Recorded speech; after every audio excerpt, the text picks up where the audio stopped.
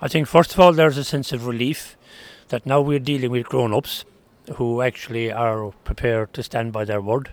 because prior to that there was absolutely huge frustration and anger, I would say, with Boris Johnson and Liz Truss if the protocol bill went through the House of Commons and the House of Lords and became law in the United Kingdom. It was going to lead to a trade war. Thankfully,